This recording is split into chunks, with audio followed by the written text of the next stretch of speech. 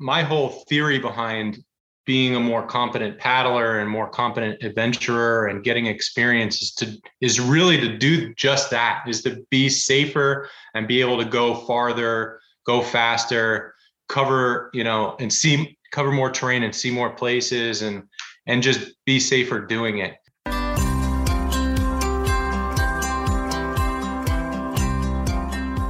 Welcome to the Dark Zone, an adventure racing podcast. This is your host, Brian Gatens. In adventure racing lingo, a dark zone is a time when, due to darkness or safety, teams are paused on the course before continuing with the race. During that time, stories are exchanged, friendships are kindled, spirits are restored, and teams have a chance to prepare for the next challenge. We hope that you make good use of this dark zone. We're glad that you're here. Today we are joined by Eric Caravella of Packrafting Adventures. In partnership with the United States Adventure Racing Association, who has produced a companion video, we are happy to host Eric as he discusses packrafting, his personal journey, and how packrafting is growing as a discipline inside adventure racing. This is a good episode. Eric does a great job explaining all about pack rafts and what they can do for adventure racers and for plain old adventurers. So sit back and enjoy this episode of The Dark Zone. Eric is a longtime adventure racer, has involved in planning races, directing races. He's raced all over the world. And recently, in the past year to 2 years, and he'll talk more about that, he's branched out into an organization called Packrafting Adventures, an entity that he's put together that helps bring pack rafting into adventure racing, into people's lives through clinics and rentals and races and things like that. So Eric, welcome to the Dark Zone. Thanks for coming on today. Thanks for having me, Brian. So as adventure racing evolves as a sport, and while pack rafting has always been around and it's been around for a long time, and I'll ask you in a second to talk about what a pack raft is and things like that, clearly more and more races are beginning to require pack rafts to be used for sections of the race as part of one, bike, trek, paddle, and now pack raft. Before we get into pack rafting and AR, can you talk to the audience a bit about what pack rafting is and what it entails? Yeah, so pack rafts are just little inflatable boats that can be packed down really small, stuffed in a backpack, carried long distances to allow the user to access remote waterways, whether they be lakes or rivers. Obviously they can be used for more than that. I use mine for roadside whitewater and, just day trips as well. But the real joy and the real benefit to using pack rafts is just the flexibility that they allow and the opportunity they give you to travel deep into the wilderness and access, paddling opportunities that you might not otherwise have. As a companion piece to this podcast, you and I were able to work with Dave Gedney from the United States Adventure Racing Association. We put together sort of a how-to video about pack rafting, and we encourage all listeners to the Dark Zone to head over to the USARA website, and there'll be a link there, and we'll connect that in the show notes.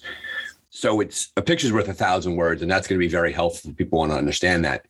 But for someone who's never pack rafted before, you mentioned small boats that can be packed down. Give us some context. What do they weigh? How small do they get? Do they fit in a regular pack? Do they have to go in a pack? Walk us through that a little bit. Yeah, I do demonstrate this with a number of different boats in the video. I have a few demonstrations and I show how they're packed up as well. But yeah, they range in size. I mean, there's a ton of different types and models out there, anywhere from 2.5 pounds for super remote, just mellow alpine lake crossings or canyoneering, to big burly 15-pound tandems that can charge down the Grand Canyon. And there are as many uses as there are models, and it'd be impossible to talk about every one of them. But by and large, the characteristic that defines the pack raft is its ability to be packed down and put inside a backpack of some sort. Bigger boat might require a bit of a bigger backpack, but most boats can be, compressed down to the size of a large sleeping bag, either strapped to the outside of a pack or stuffed inside like I like to do. Really, it creates an easy opportunity to portage that boat into remote areas. Like I said, we use breakdown paddles, lightweight PFDs, and depending on the objective, you have any number of other pieces of safety gear, which I also talk about in the video. Big races coming up. Expedition Oregon and the Endless Mountains are requiring pack rafts to be used. We're seeing it also in NYRA's The Longest Day, which is coming up in May. Your individual experience somewhat mirrors the experience of the sport when it comes to the use of pack rafts. Tell us your origin story. How did you grow into pack rafting adventures? How did you grow into this as a pursuit? Walk us through your timeline. How did you end up here? I got into pack rafting through adventure racing back in 2014. I paddled a pack raft for the first time in Untamed New England, 4-day race up in Maine, put on by evil genius Grant Killian. By the way, this Grant Killian, if you're out there and you're listening, we need you to come back into adventure racing. I will say that in every single podcast that I do. Grant, listen to the bat signal. Come to the adventure racing. Make a race. Be back. He's just going to pop up one day on social media and he's going to do his little like tap, tap, tap. Is this thing on? And everybody's just going to go ballistic. And he's going to host another world-class event. But, he was one of the earlier race directors to include pack rafting, and up in Maine, there's plenty of uses for them. But yeah, I borrowed a boat for that race, and just the route options and the creativity allowed on the race course just blew my mind. And it occurred to me that you could really extend that to personal adventures. And I ended up hanging on to a buddy of mine's boat for a couple of years after that, actually, and just poking around and doing my own thing. And like I said, it allows a level of creativity with respect to route design and linking up different treks and paddles, and just seeing a familiar wilderness in a new way, which I just loved. And so, fast forward to, I don't know, I guess it was 2019 when Rootstock announced that their 36-hour Two Rivers race was going to include pack rafting, and they got a deal with Alpaca, and they said, yeah, well, we'll give you a discount for any of the race participants. And I said, oh, okay, well, this might be my time to actually finally pull the trigger. And I decided, after years of thinking about it, I had always just assumed that I was going to get a tandem raft because that's what most people use in a race environment. They tend to be faster. And most adventure racers are really just focused on, purely speed. But I decided I could better justify the expense and investment if I bought a boat that I would be using for other things outside of the race. And a solo boat may be a little slower in some race environments, but I started using it and I had the opportunity, obviously, to train with it a lot more, not having to depend on another person to paddle with. So that was really nice. And I got into, some beginner whitewater, and I was beatering all over the place. I'm like, man, I don't know what I'm doing. But I was hooked, and I started researching, well, what else can I do with this? And obviously the easy answer everybody thinks about when asked what is there to do with a pack raft is go to Alaska. And that's where it was born back in the early 80s, and it's thriving there now. And just the opportunities to use the pack raft as a tool to travel across that landscape there's 100,000 lifetimes of options up there. So I started thinking about doing the Alaska Mountain Wilderness Classic, which is kind of an underground adventure race up there. And talking to a few of my adventure heroes up there, they were like, well, you really should take some swiftwater safety training. And that was kind of where it started. Who's some of your adventure heroes? I'd love to, we'll link them in the show notes. Who's that? Well, Luke Mel is an easy answer. He's been a mentor of mine for the last few years. And then at that time, I had been emailing Roman Dial as well. It's another name a lot of people might recognize. He's done a lot of stuff up there in Alaska, both with the boat and without. I mean, he's just prolific in the things that he's accomplished in Alaska and all over the book, world. he wrote a book called The Adventurer's Son that is just enthralling about his own son and the adventures. And so yes, definitely Luke and definitely Roman. Yeah, those guys up in Alaska, they're the real deal. But to their credit, they said, look, it's really important that you understand what you're getting yourself into, not just with the environment in Alaska, which is a little bit different than on the environment here in New Jersey, but also with respect to river safety. And I'm glad they did that. They encouraged me to take river safety training, and I did. And that was a major eye opener for me, because it was one of those times where you just realize how much you don't know that you don't know. And I had already started paddling in a little bit of whitewater, and I realized there was a lot of things I was doing wrong. And I realized there was a lot of things a lot of people around me were doing wrong. And, not to talk badly about packrafters or adventure racers, but I mean, the fact is, if you don't come with a solid boating background, the learning curve to getting into whitewater in a kayak is so much steeper than with a packraft. I mean, you could hop in a packraft and theoretically just float down some class 2 river without any training whatsoever. But that's not to say it's a good idea. So I started to see some scary sort of river behavior and the river IQ of the people around me, and even some of my paddling partners just really wasn't what I wanted at that point. And so I started taking river safety training with a kayaker. There really isn't any packraft specific instruction on the East Coast until now, and there wasn't at that time.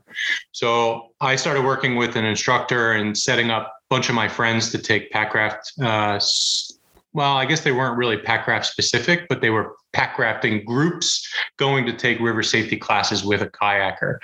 And to he did a good job of starting to try to figure out kind of the unique considerations of the packraft. But I mean, he's a kayaker, a hard sheller, and he really wasn't ever going to be able to fill that void that I saw, which was just that there needs to be packraft instruction, both paddling instruction, gear and skills and river safety, directed at the packrafting community. And that was the real genesis for my business. I went and got certified by the ACA as a river safety and rescue instructor.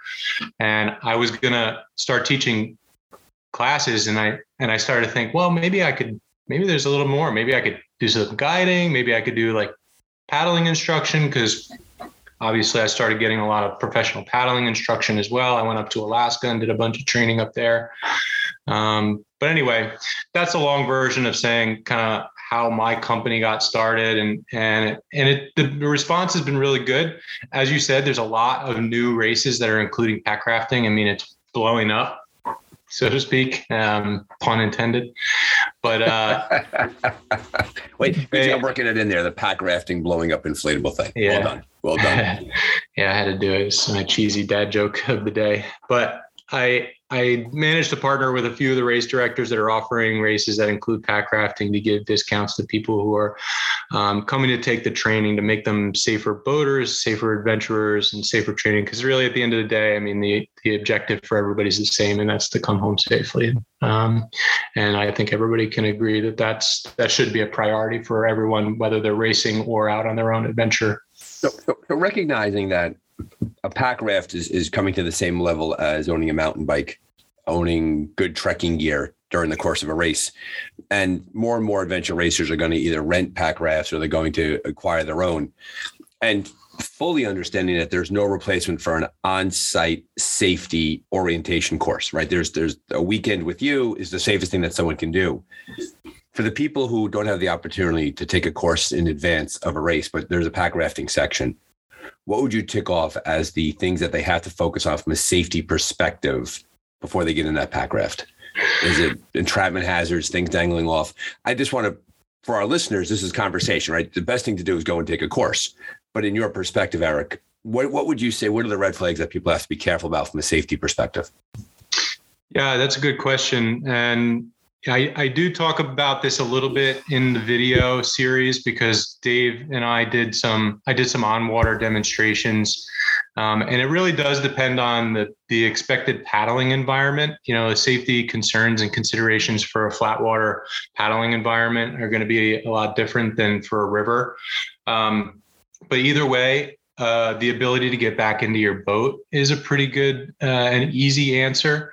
I think any beginner pack rafter can really benefit from spending time practicing a wet reentry because pack rafts can be rolled. Indeed, I can roll them, but it's definitely not the go-to self-rescue from the vast majority of pack rafters, myself included. I don't even try to roll when I flip. Because it's so easy just to flip your boat back over and climb back in. That's just not really an option with kayaks and often even with canoes. So that's a unique feature to a pack raft that people can spend some time saying, oh, okay, well, let me learn how to get back in it. And I tell this to everybody. I mean, practice that until you can do it in your sleep, because it is really a good skill, whether you're on flat water or in a river. Obviously, it gets a little trickier when you're in moving water. You got other safety issues to think about, like keeping your feet off the bottom of the river to avoid entrapment, keeping the clean lines principle in mind. And I talk about that in the videos as well. But yeah, really, it's, I could go on for hours and it's not going to make sense for me to talk about all this stuff. Really, you just need to take a course. And I know that's kind of a cop out, but realistically, being able to get back in your boat, having some sense as to like what is safe rigging and behavior on the river, really just having solid dialed boating skills is a foundation to safety. And, I can't stress this enough, really. And there's a lot to do about river rescue and rescue skills. And I love that. I love teaching it. I find it fascinating. All these river rescue techniques and all the things you can do with throw bags is just amazing. But if you can stay rubber side down and you just never swim, a lot of that stuff you're never going to need to use. So really safety step number one you can take is just learning how to be a competent boater. Going with competent partners is really important too.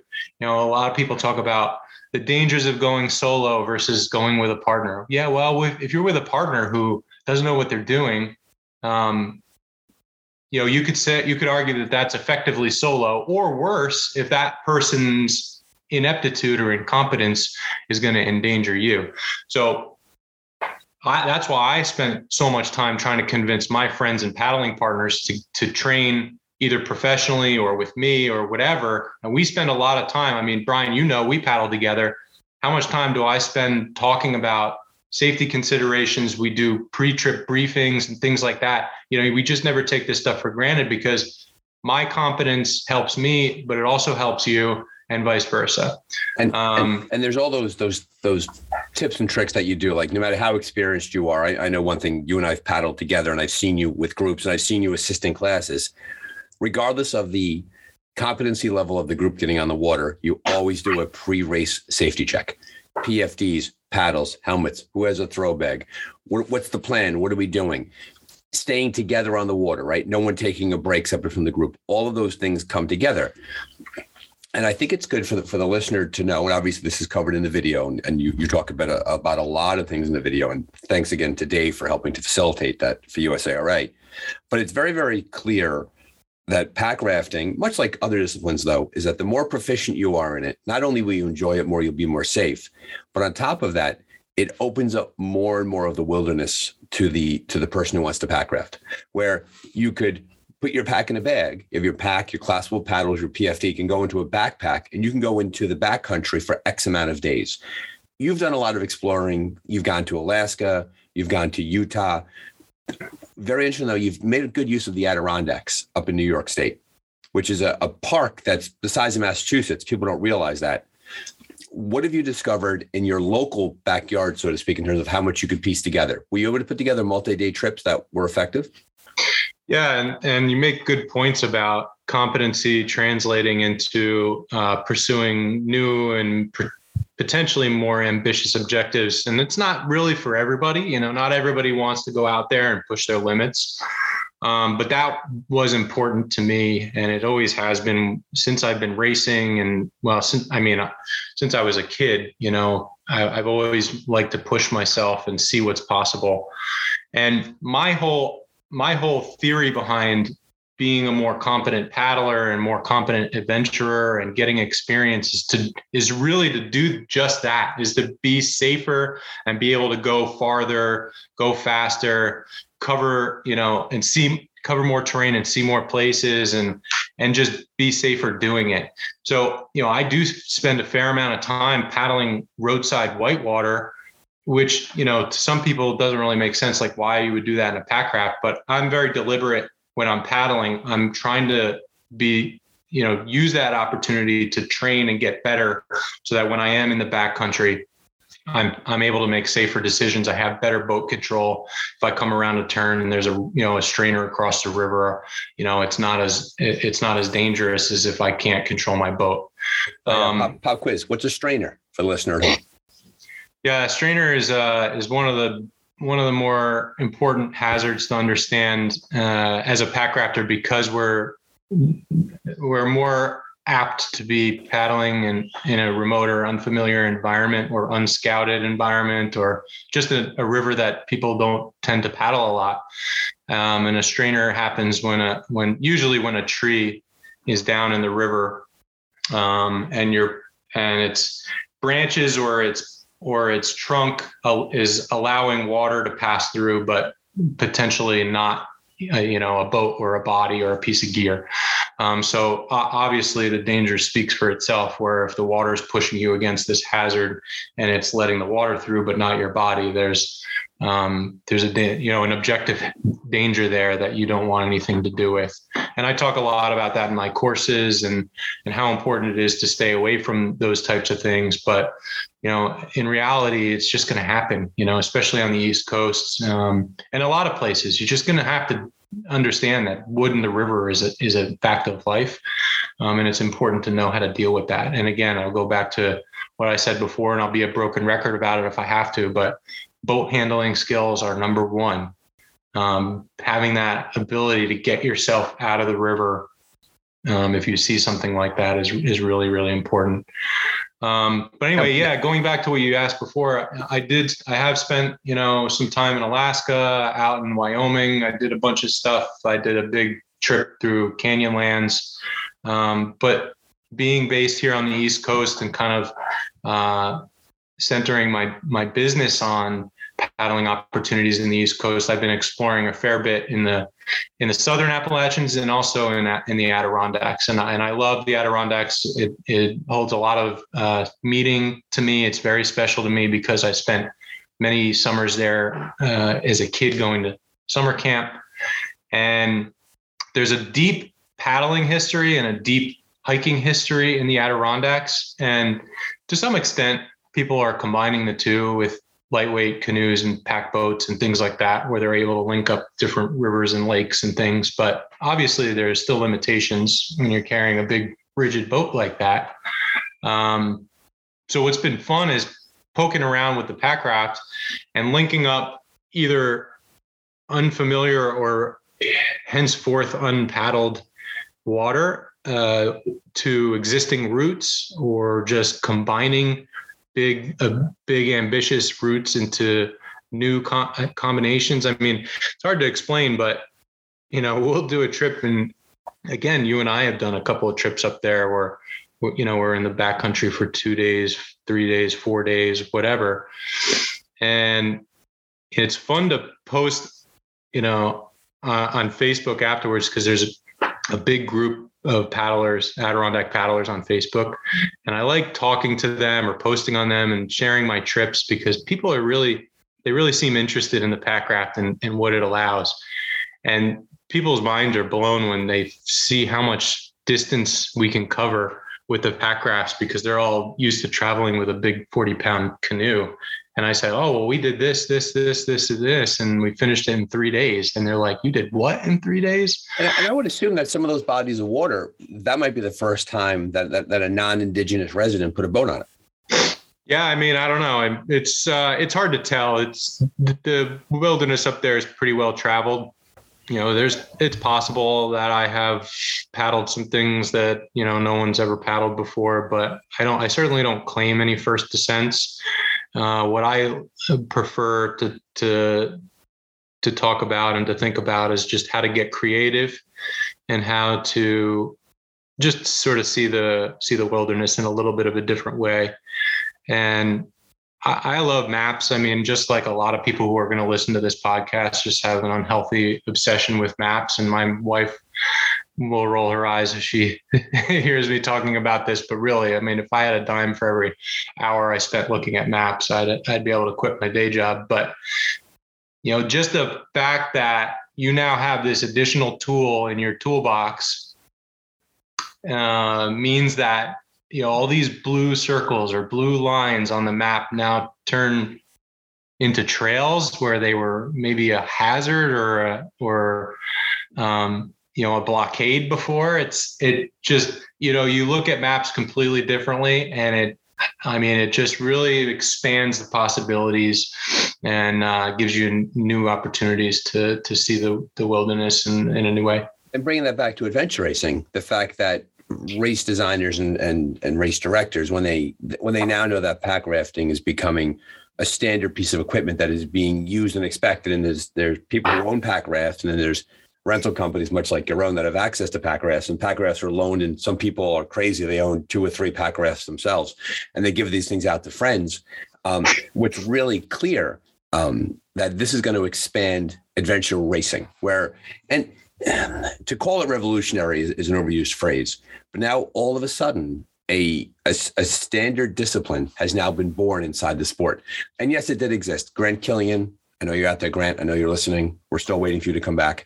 In 2014, he put pack rafts on that. And I think, was it the Dead River stage? It was Dead River. There was a couple of different stages that included pack rafting, and I think he did it before that. But I mean, you're not wrong when you say revolutionary. I just think it goes back a little farther. And I would argue, again, going back to Alaska in the 80s with the Alaska Mountain Wilderness Classic in the early 80s when Dick Griffith busted out that raft. I mean, he did revolutionize backcountry travel because Roman Dial was there watching, and he was like, huh. And we know what Roman Dial went and did after that. I mean, that guy's covered more ground in the Brooks Range and elsewhere throughout Alaska, than a lot of other people. But yeah, your point is a good one, because what adventure racing in its truest and I think most rewarding form is a puzzle where you have a number of checkpoints and you got to figure out how to get them in how much time, and you got to figure out your route. And the best races, in my opinion, involve a lot of route choice and a lot of strategy and time management and teamwork, and yes, fitness. But for me, I think the best races are not the ones determined by who's the fittest. They're the races that are determined by, who trained, but also who's a good navigator, who can make good route choices, who can manage their time well, who is an excellent strategist. And you see this time and time again when the leaderboard is just dominated by guys and gals in their 30s, 40s, 50s. Yes, they're incredible athletes, but it also means they have an awful lot of experience, and that means a lot. And the really cool thing about pack rafting is it just adds a new dimension to being in that race environment and getting creative and having an additional tool and an additional choice, and going into this section and saying, all right, not only am I looking at this from like a point to point to point navigation perspective, but now I'm like, well, am I going to benefit from paddling this section versus hiking around or whatever? And I think Dave may have brought this up in the video, but he was asking, how do you know when to pack or when to raft? And that's a hard question, right? It's very, very situational, and you really got to have the experience to know how quickly you can transition from hiking to boating, how fast you can paddle, what the distance differential is, what's the terrain like if I was to walk it. How am I feeling? one of the cool things about pack rafting trips is you can hike for, 9 hours until your feet are totally thrashed and then sit down in your boat and feel totally fresh again. So you can cover an immense amount of distance if you give yourself that, break, and you can switch it up. Your multi-sport athletes that are listening to this know exactly what I'm talking about. But the strategy involved and the additional creativity and route choice that the Packraft allows in private adventures and in a race environment is just that's immeasurable as far as I'm concerned. Think about it, right? And we're blessed here. The adventure racing scene in America in 2022 is just starting to really blossom, and it's back with a bang. And the leadership of Michael Garrison, USARA, is really coming through.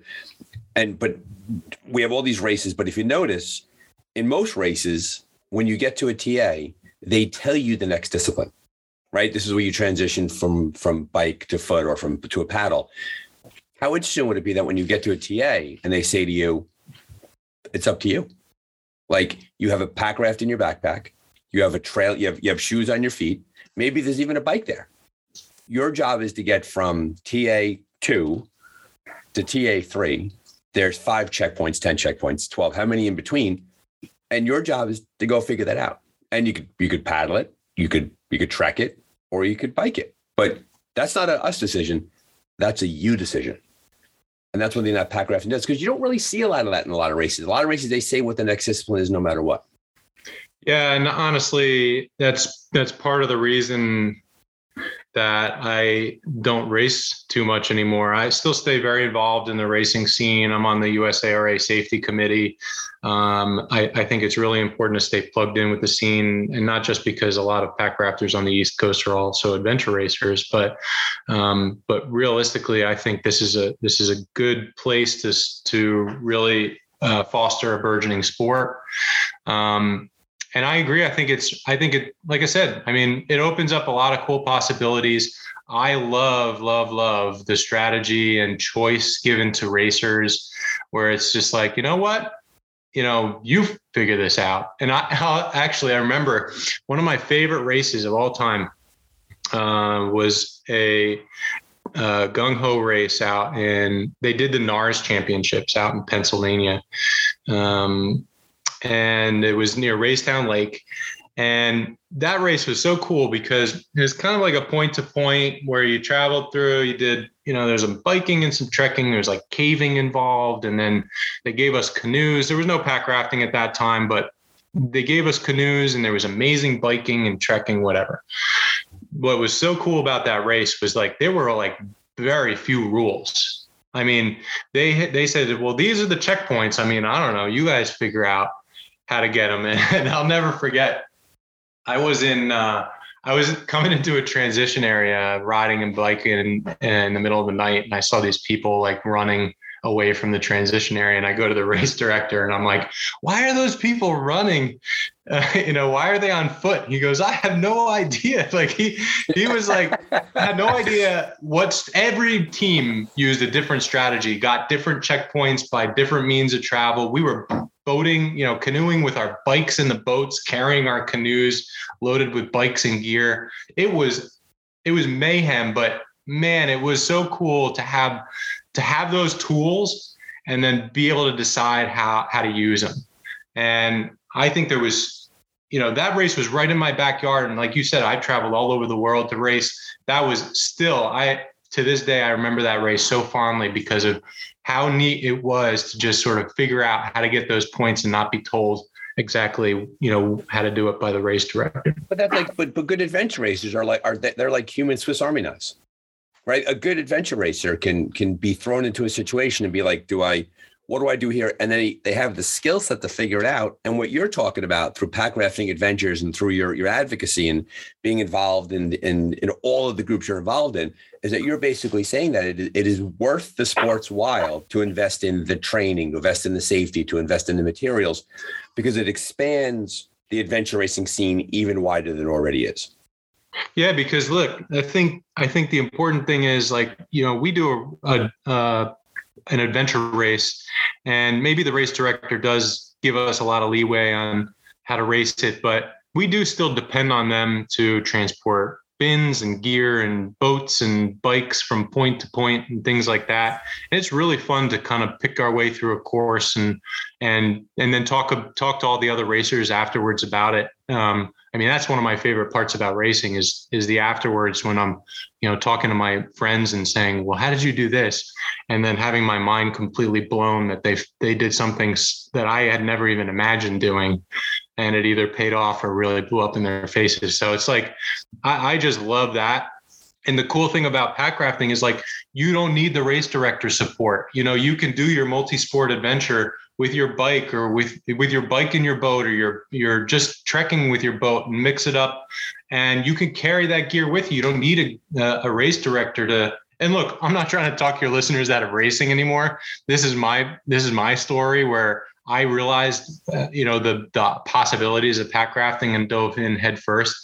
And matter of fact, actually, one of my teammates, John Corain, heard that I had started up this Packrafting business and bought a whole bunch of boats and started getting trained up to be an instructor and all this stuff. And he called me Eric All In Caravella, because he knows, I get into something and then I'm like full bore, head first, I'm charging in, full tilt, 100%. And I don't know, it's just the way I am. But it really spoke to me that I could apply what I learned as an adventure racer and continue doing self-supported multi-sport adventures. Sometimes right out my front door. I walk out my front door, I walk through town, I put on a little creek, I paddle back, and walk back to my front door. It's like, hey, you can't beat that. That's cool. You talk about a very common trajectory that we see with adventure races racing. A lot of people migrate into adventure racing because they're involved in multi-sport, triathlon, marathoning, whatever it is. They then get into adventure racing, which ruins them for the multi-sport, because all of a sudden races in which they tell you where to go, because it's all map and compass for adventure racing, become boring. So marathon becomes a training day, and adventure racing becomes the discipline that you enjoy doing, the race you enjoy doing. But then over time, what happens is, and this is your trajectory, and I can tick off 10 people who are just like this. They learn a skill set inside adventure racing where they realize that they could survive in the backcountry. They could take care of their feet, their gear, their clothing. They have all sorts of safety and weather clothing. They could carry food, all of that. They continue to keep their toe in the adventure racing waters, much like you are still. USARA Safety Committee, you're supporting Endless Mountains through your, I know you're involved in that, and you're renting boats. But on top of that, they go and then they design their own adventures separate from adventure racing. A crew of adventure racers went up to the Whites this past January and attempted to do a Pemi Loop, a 31.5 mile sub-zero circumnavigation of the Pemi Loop. 3 of them did just fine. Mark Latanzi did great. His feet didn't, but he's still in one piece. Alyssa Godesky and Matt Szymanski, who just came in 4th at the Shenandoah Epic alongside Jim Mernon. So to your point, there's this natural evolution that we're seeing in adventure racing, where very often they become racers who adventure, and the Packraft becomes another tool in that. It sounds like that's what you're talking about. Yeah, I think adventure racing wakes a lot of people up to what they're capable of. It's really interesting, and I'm thrilled to see so many new people entering the sport since Eco Challenge. And, the first time Eco Challenge was on TV resulted in, most of my contemporaries in the sport, majority of the people I know that will say that Eco Challenge in some way impacted their decision to enter into adventure racing. It's the most common reference. Yeah. And like I said, with the new people too, who watched it on Amazon and now they're racing, and they are now, many of them, finding out that they're capable of more than they thought they were before. And that has translated for me into thinking, well, if I didn't have a race director telling me where to go, what would I do? And, I have directed races and done all that, and been responsible for my field of racers. But, I wanted to see, well, what if I'm responsible for my own logistics and traveling into some completely foreign environment And I got really into remote trip planning and using all these satellite technologies and trying to figure out how to plan trips. And that's what I've been doing lately, and it's been very rewarding for me. The trip up in Alaska, I did a 7-day traverse of the Talkeetna mountain range that on a route that, to my knowledge, no one's ever done before. Then I did a big figure 8 through Canyonlands National Park with a friend of mine with the pack rafts, where we linked up the Maze District, the Needles District, the Colorado River, and the Green River over the course of 5 days. And then, just trying to figure out what's possible here on the East Coast, because going to those environments and experiencing new things can really just has been educating me and has been allowing me to gain more and more experience, and then which then allows me to share it back with the community through my business, or just through mentorship, or doing interviews and videos like I'm doing for you and for the United States Adventure Racing Association, because there is a learning curve with packrafting. I mean, it's taken me years to figure out the systems and gear that work for me, and figure out why certain things work and why certain things don't work. And I'm really, really into exploratory boating, and going into a place not knowing what is going to happen, and maybe I can paddle out, maybe I can't, maybe I end up bushwhacking for a day, I don't know. But it's been fun trying to figure out how to plan those trips and spend the time on logistics and on safety and doing all that, and coming away with a really positive, rewarding experience. Before going to Canyonlands, I had never spent any time in the desert, and we had that 5-day route we did was just an amazing good time. I mean, it was hard, but it was amazing. Same thing with Alaska, So that's been sort of my excuse for doing all these adventures privately, is because it educates me and gives me info and experience to pass down to the next people who are up and comers. Well, I want to come back to the breadth of what you've learned and what you could offer, and the trip planning and all that, because I think the listeners to the podcast will find that fascinating. But you used a phrase there a second ago that I think is worth digging into. One thing we say very often on the Dark Zone, that one thing that's amazing about adventure racing is it's a peek into human nature, people's personalities, things like that. We mentioned teamwork and dealing with stress. You said that adventure racing, you used the phrase capable of more, that you learned that you were capable of more. I think many people that they struggle for that in their lives, that they live their lives in such a manner that they know that they could do more. They could be something different than what they are. And adventure racing tips that domino to them. Walk us through, if you can, your own history with adventure racing and how it taught you things about yourself that, if not for adventure racing, you would not have known. Oh boy.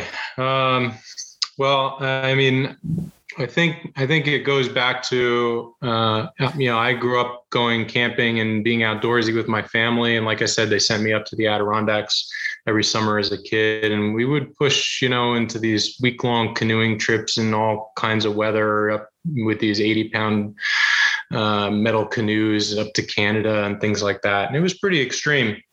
But, after that, I got into a little bit of mountain bike racing when I was a teenager, and I enjoyed that for a while. I did my first 24-hour mountain bike race when I was in high school, but I went to college, and, I kind of fell off the exercise wagon and got onto the partying and drinking wagon. And, I didn't really get a lot of exercise, and I was living a really unhealthy lifestyle, and I was pretty unhealthy by the time I graduated college. I had developed a bit of a drinking problem, and, I was in a bit of a bad place, trying to figure out where I was going with my life. And I think, I don't know, I mean, this is like purely conjecture, but, I have this sort of addictive personality. And I think that translates to a lot of what I've done in the adventure racing world as well.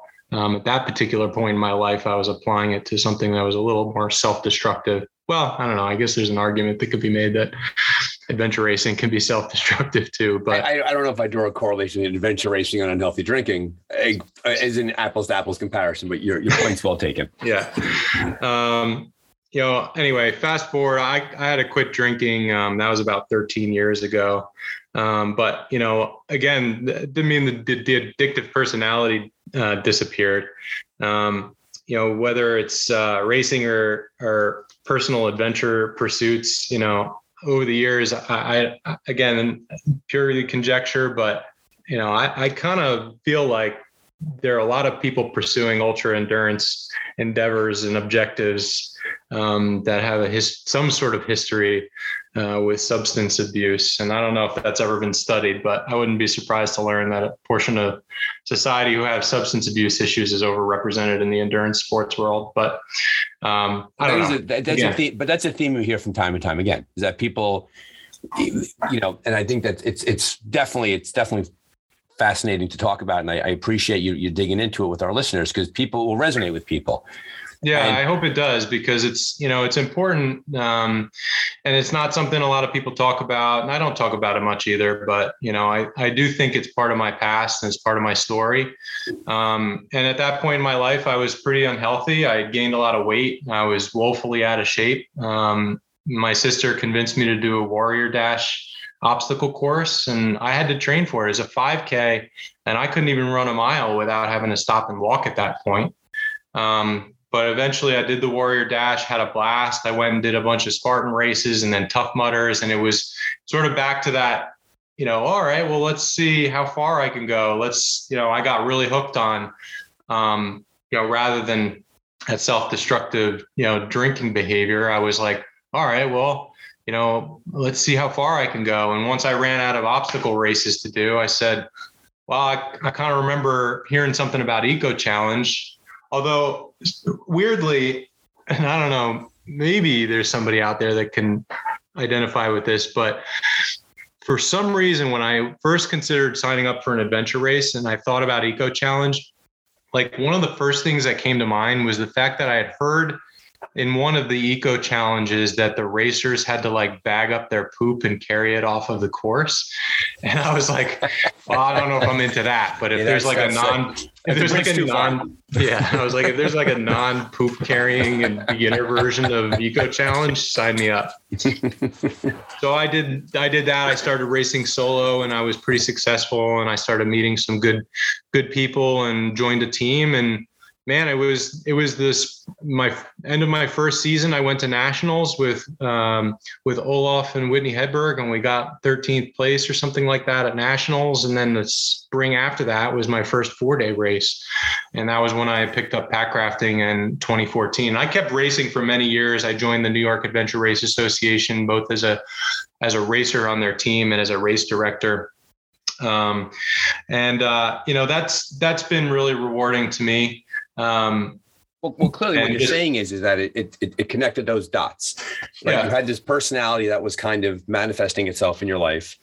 Your sister talked you into getting some sense of health into you, but then all of a sudden you stumbled into an adventure race, and then a lot of those boxes were just checked for you. And I went in like a matter of like 2 years from not being able to run a 5K to doing a 4-day race in Maine. And it's like, it's not exactly like couch to 4-day, but it's pretty close. And I was like, well, that gave me a lot of perspective on my capabilities and my potential as an athlete. And it gives you perspective on regular life too. It's like, we're very privileged to have these pursuits, as you say, very often.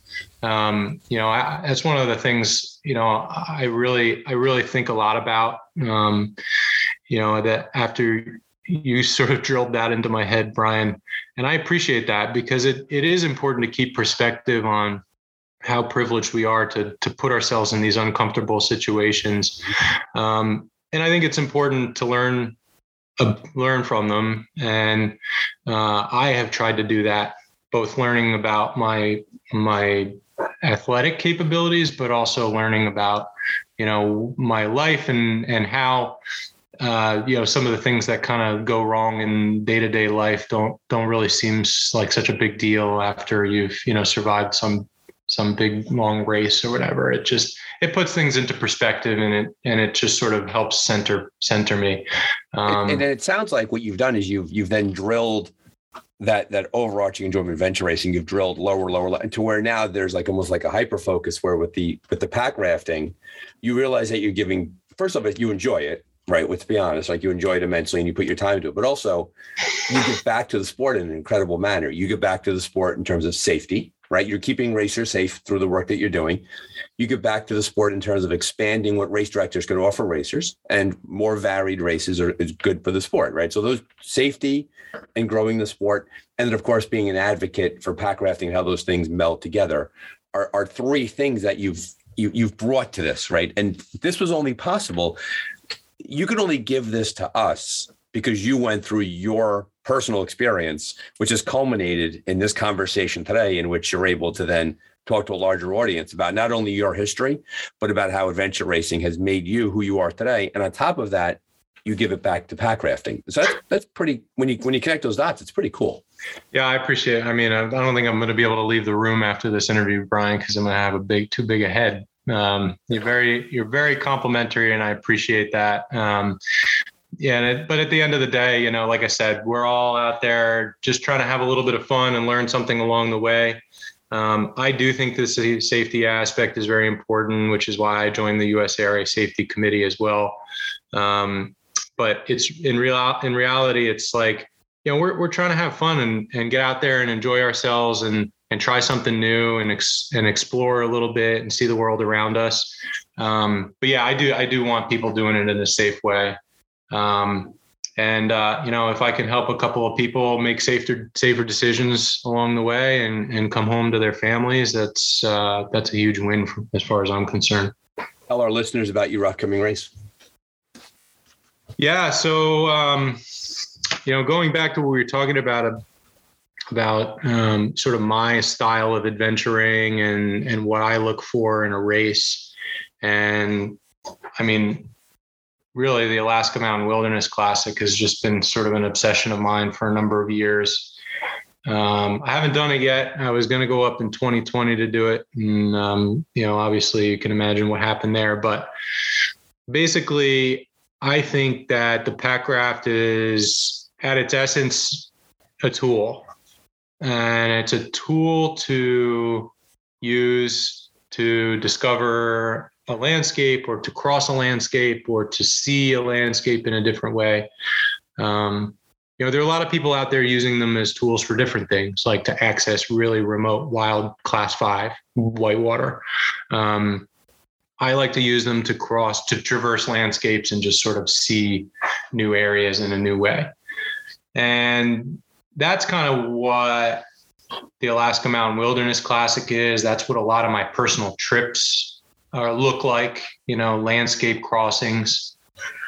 And it occurred to me that it might be cool to bring that to the adventure racing community and really distill it down to kind of its essence, its purest form.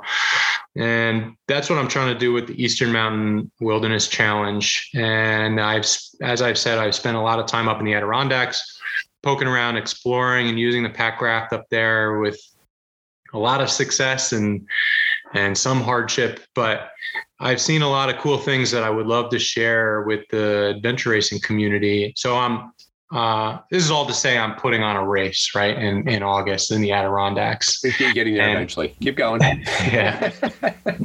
Yeah, I beat it around the bush a little bit, but basically the idea is that it's a 30-hour event, 30-hour race where you start at one point with everything you need to get to the finish. No transition area, no race director supported transition areas.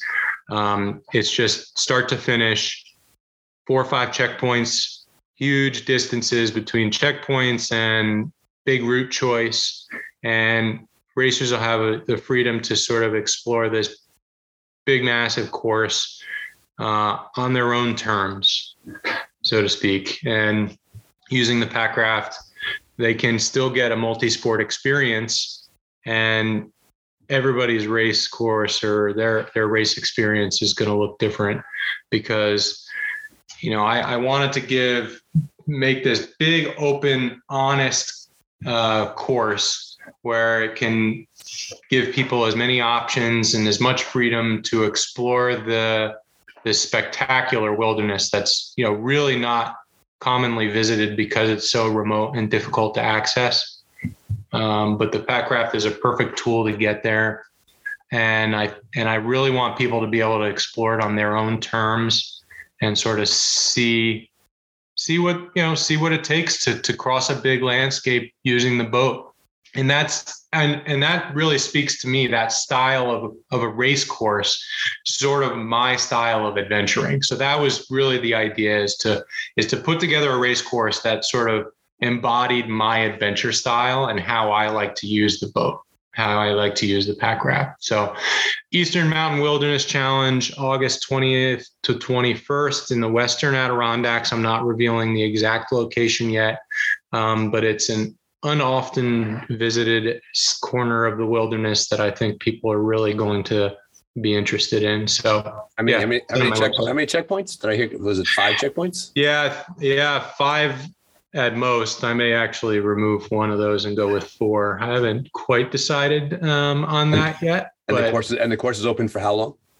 Course is open for 30 hours, and I do expect the hard charging lead teams to finish well in advance of 30 hours. And such is the nature of doing these point-to-point courses with no short course options, no way to pick a racer up off the course and transport them ahead. That's not the theory here. It's that everyone has their own experience on this course, and the fast people will finish quickly. It's still a big, very difficult course. But people can come out and really make a weekend out of it. And I think that I'd like to give that opportunity to people who aren't the hardcore, like I said, hardcore, hard charging adventure racers. And to that end, I'm also including a non-competitive digital division, which is something that's not really common to adventure racing. So I will be allowing people to use solos and teams to use a GPS unit or their cell phone, because there are a number of cell phone apps that allow offline map navigation right on your cell phone screen, like Gaia Maps is something I use commonly as a backup to a paper map. But I'll separate the map and compass, adventure racing crew from the digital division. Everybody will start together, but I can't rank digital people using a GPS against people using a map and compass. But it will give people who aren't that competent in wilderness map and compass navigation an opportunity to see the course. So I'm excited to see how that goes. And congratulations on bringing a race into the Adirondacks, because that's a very complex permitting dynamic. For years, it's hard. It's not easy. And it's not, I won't say it was easy this time, but I had a bunch of good meetings with the rangers and the forestry staff up there, and we talked a lot about keeping the event low impact and making sure people are safe because of how remote it is and how difficult rescue and extraction from this area can be. So there are conditions on my permit, like each team or solo has to carry a GPS tracker, but a lot of people have Garmin InReach and these, spot messenger things these days anyway. And they're easy to rent as well or borrow from a friend. So I didn't really think that was too prohibitive. And realistically, I mean, it's an amazing idea.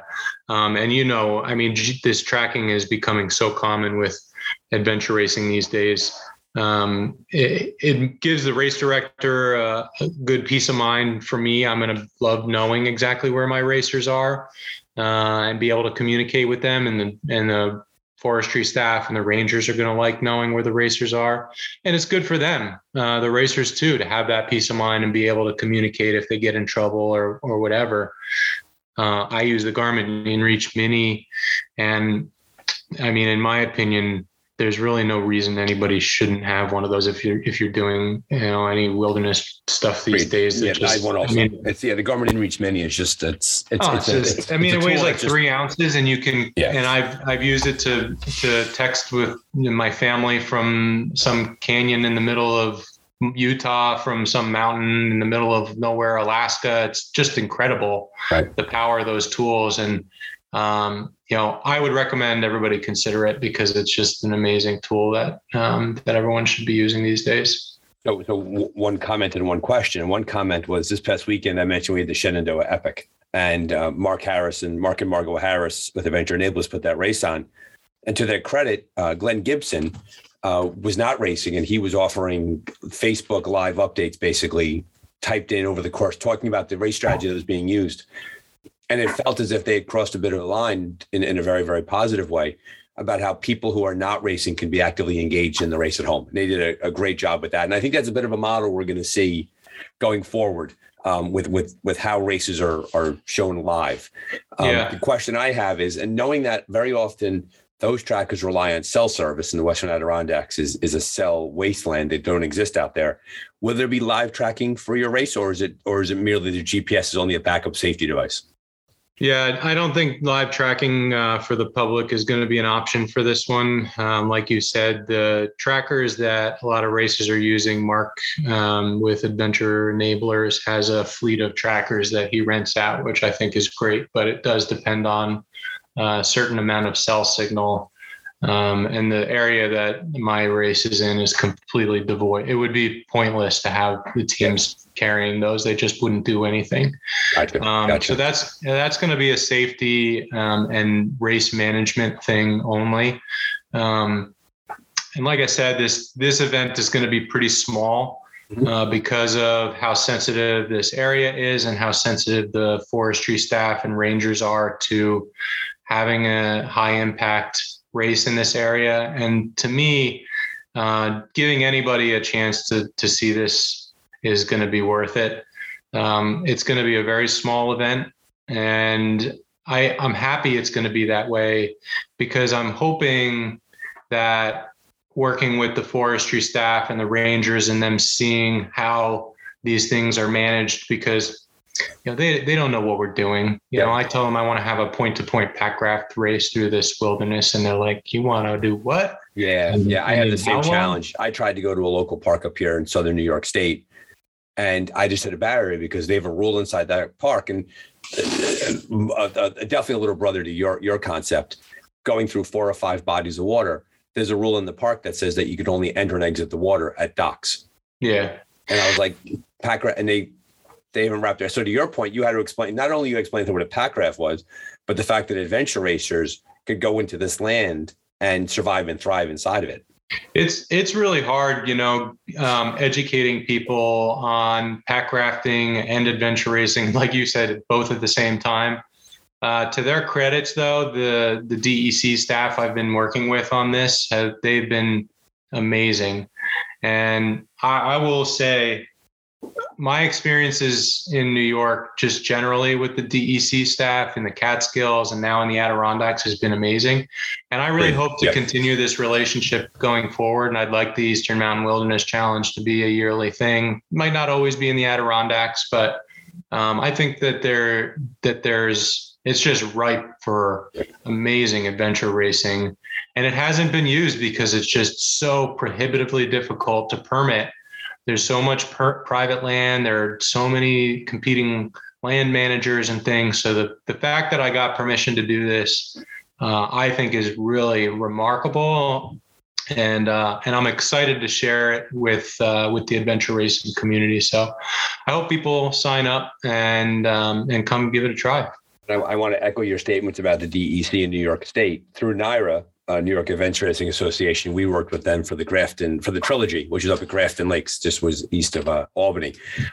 They could not have been more positive, open, and gracious. So if you're involved with the DEC and you're listening to this podcast, thank you for your advocacy on behalf of adventure racing and pack rafting now. Very often we speak to race directors, they will often reference that the most challenging part of putting a race on is permitting these various areas. And so thank you, New York State, for that. We really appreciate your advocacy. Before we wrap up here, Eric, and we're getting near the end of our time together, talk to me a bit about Packrafting Adventures. I know that you do guided trips, you do training and classes, you do rentals, you have the Eastern Mountain Wilderness Challenge. Give our listeners, if they want to dip into their toes into the packrafting waters, pun intended, what will they pick up if they visit your website and if they speak to you directly? What do you offer them as a service? Yeah, so thanks for asking. And again, it really goes back to the genesis of this whole company has just been safety. And it's certainly been growing the sport and advocacy for packrafting and getting more people to participate in the sport and enjoy it. And but, at the end of the day, I really, my bread and butter with this is the instructional model where I like to teach some combination of paddling and river safety and rescue. And it's really eye-opening for a lot of people. And I mean, certainly was for myself. And I probably shouldn't talk for other people, but in my experience teaching people, I just especially love beginner instruction because it's just, there are so many of those little aha moments that's so rewarding. And, I taught a 2-day course about a month ago.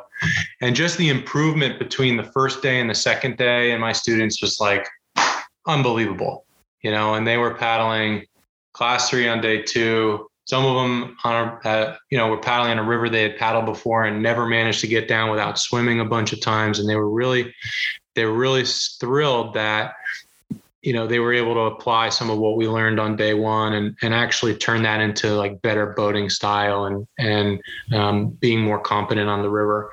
So I really love that teaching model and being able to share the information with beginners that will make them safer boaters. And they probably follow that model where they learned something new, they regressed, right? They struggled learning the new knowledge, and then they progressed after a day or two, because that's a very common model everywhere. So if anybody is taking a packrafting course, and if they feel like they forgot how to paddle a boat, that's part of the learning process. Yeah, it's different. And I talk about this in the video, but the paddling a packraft is different than paddling a kayak or a canoe. And like you said, you might have some bad habits already that you need to break, or you really might just not know what you're doing at all, and that's fine.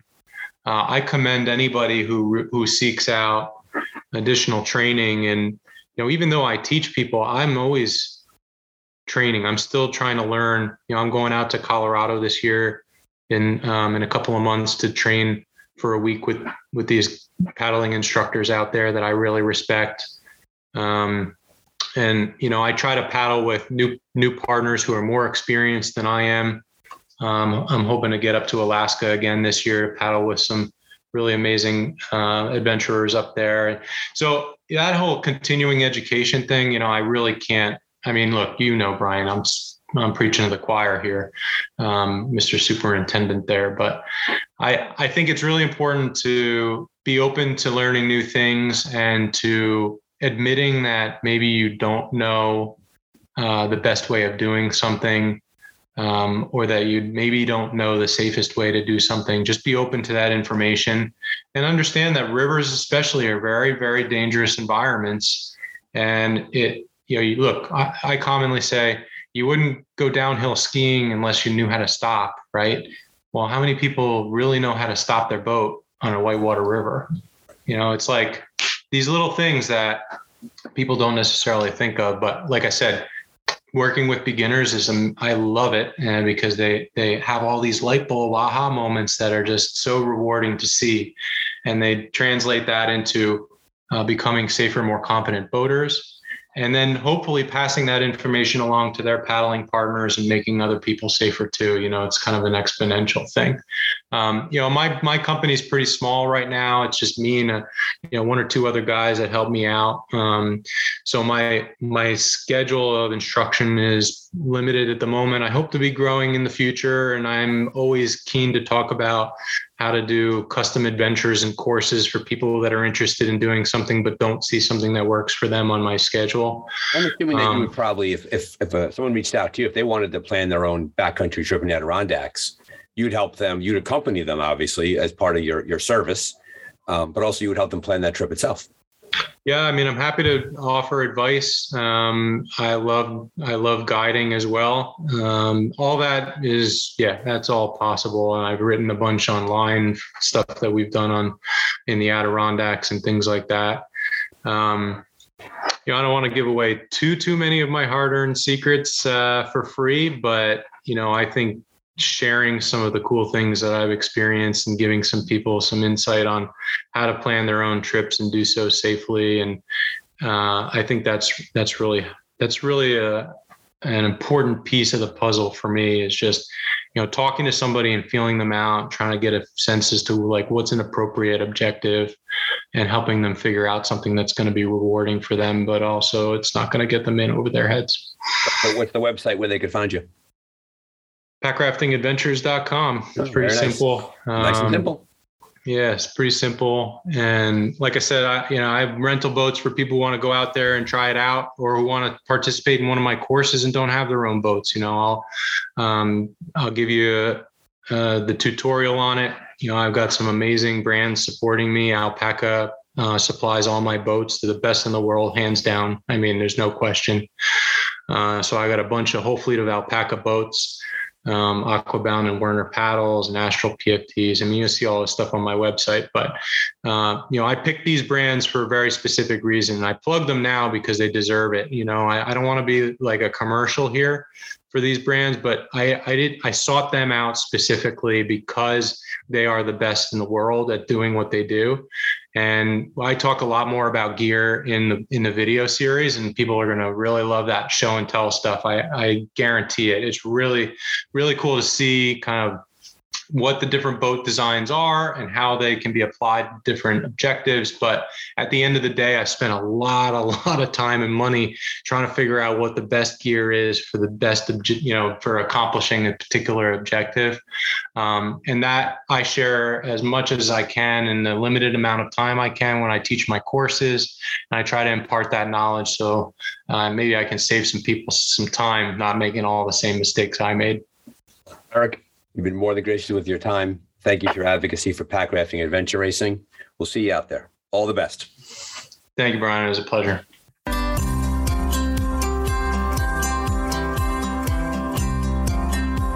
Thank you, Eric, for joining us on The Dark Zone.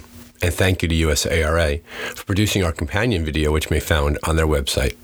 All links are found in the show notes. If you've enjoyed this episode of The Dark Zone, please spread the word by giving us a rating on your podcast platform of choice and telling your friends and neighbors all about The Dark Zone and Adventure Racing Podcast. Have fun out there and be safe.